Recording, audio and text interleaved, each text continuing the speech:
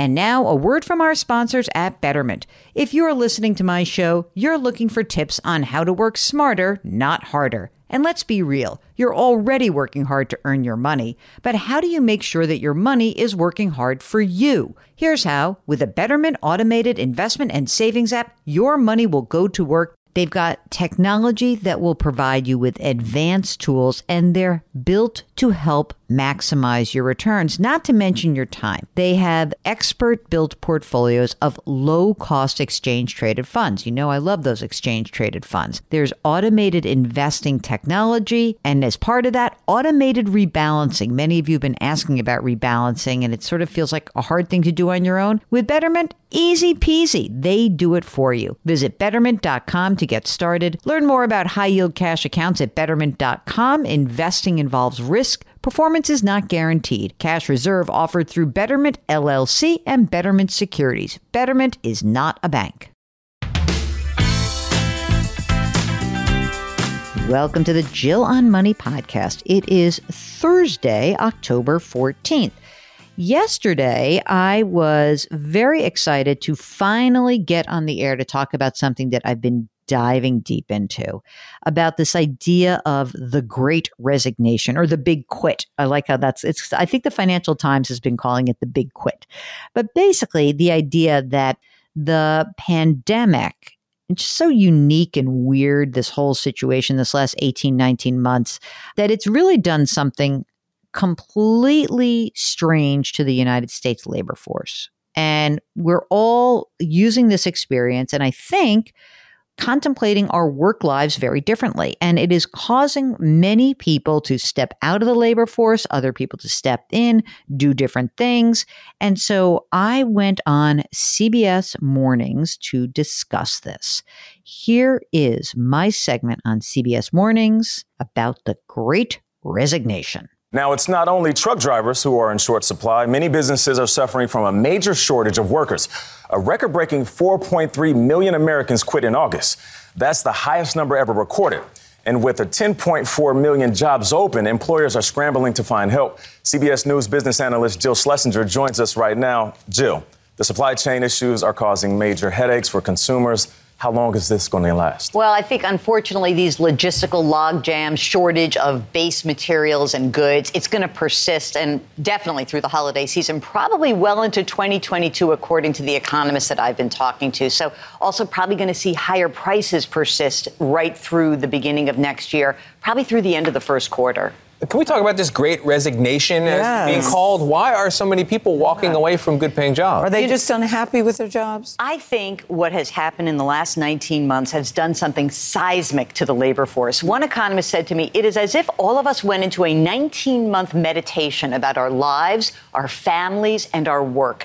This is causing changes up and down the income stream. Low-pay workers may say, I'm not going to take that bad job with no benefits and erratic hours. Some of the frontline workers completely burned out. They may retire early, go a different direction. There are also those folks who are basically saying, I learned a lot about myself, my family. I want a better work-life balance, and I've got to figure out how to do that. What's really clear to me is this will persist, and it is something that is staying in this labor force for a while. I'm hearing about this more and more, people doing a lot of self-reflection about what really matters to them. What should people do if they're thinking about quitting their job? What should they do? What should they know? Well, if you have your health coverage through your employer, which, more than 150 million Americans do, you should book those MD appointments, get that stuff scheduled and do it. But while you're at it, before you leave, why not look at what you have in terms of benefits? Explore your health care coverage. What would you do if you lost that coverage? Should you go on the Affordable Care Act? It's a lot more affordable through the end of next year because of stimulus measures. Should you go on COBRA? It can be really expensive. The next level, look at your life, your disability insurance coverage. Can you take it with you? Your retirement plan. Don't just blow out of that retirement plan and take the money. There's a huge tax event when you do that.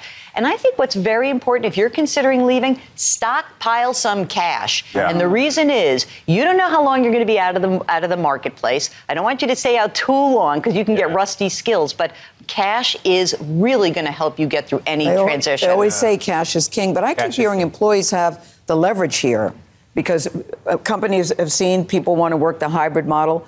Do they have the leverage that we keep hearing that they do? The model has flipped dramatically. And I'm going to tell you something. This is the time to figure out what is important to you. Is it pay? If it's pay, go do research, see what's out there. Go back to your boss, say, I want a higher salary. If that boss is not willing to pay you more, maybe a one-time bonus, maybe extra vacation, maybe benefits. If you want flexibility, go for it right now. Tell your boss, I was productive, I can be productive, I've proven it, and get the deal that you want. Right now, the time is not. This is highly motivational. Yeah. I want you going in there. Can you take the meetings for people? Well, I'll be talking to your agents after this.